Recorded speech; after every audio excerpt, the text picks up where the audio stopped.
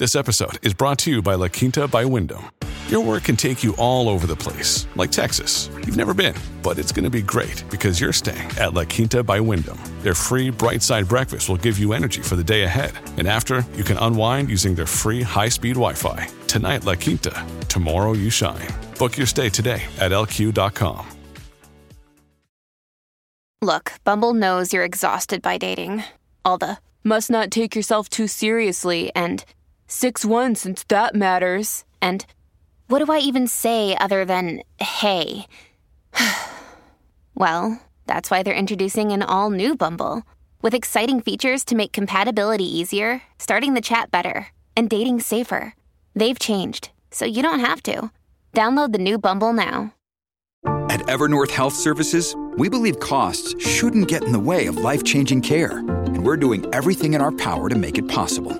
Behavioral health solutions that also keep your projections at their best? It's possible. Pharmacy benefits that benefit your bottom line? It's possible. Complex specialty care that cares about your ROI? It's possible. Because we're already doing it. All while saving businesses billions. That's Wonder made possible.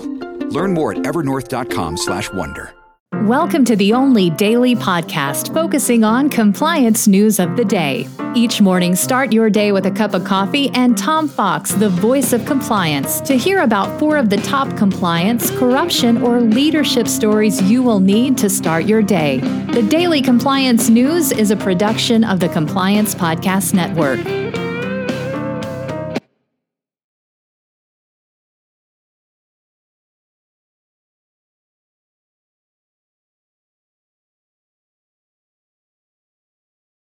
The Daily Compliance News for September 16, 2021, the $114 million edition. And we begin with that story from the Wall Street Journal, Risk and Compliance Journal, Mingy Sun reporting.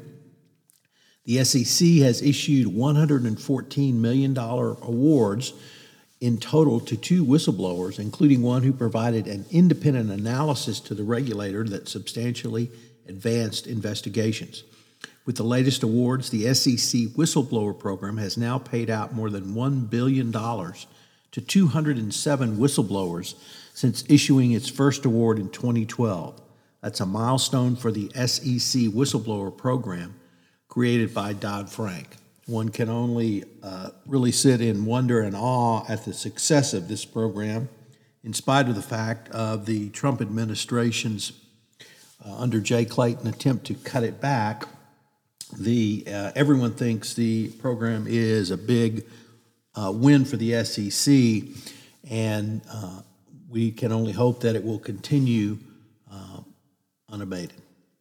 Next up, in some of the most gut-wrenching testimony in front of Congress seen recently, 4 U.S. Olympic gymnasts testified about reporting to the FBI of sexual abuse by Larry Nassar and having those reports either ignored or actually having the evidence destroyed of their conversations with the FBI. It's really a sad day for the FBI as these gymnasts reported in the mid-2000s about abuse by Nassar, and for 17 months there was no action taken after the first reports in 2015. It included Simone Biles, Atlee Raisman, and a couple of others. The problem was that the FBI agent that they reported to actually took the information, or apparently took the information to the USOC, or rather the United States Gymnastics Association. At the same time, he was attempting to get a job with him, so a clear conflict of interest. That agent was terminated from the FBI recently following a report by the Justice Department Inspector General that the FBI had failed to respond to the Nassar allegations with the utmost seriousness and urgency. Next up, the Justice Department has accused an upstate New York health insurance plan for seniors of fraud and cheating the government out of billions. In an article by NPR, a data analytics firm was actually charged with reporting greater symptoms that actually exist because the medical insurance company got paid on that delta. And finally, from the BBC, in one of the most bizarre stories around, and one that you couldn't make up, a prominent South Carolina lawyer whose wife and son were murdered put out a hit on himself so that his remaining son could collect the insurance money. The hit failed because the hitman shot him in the head, but it only grazed him. So we're going to follow this story. It's judiciously delicious. The Daily Compliance News is a production of the Compliance Podcast Network and a proud member of C-Suite Radio. Thanks so much for listening. I hope you'll join me again tomorrow.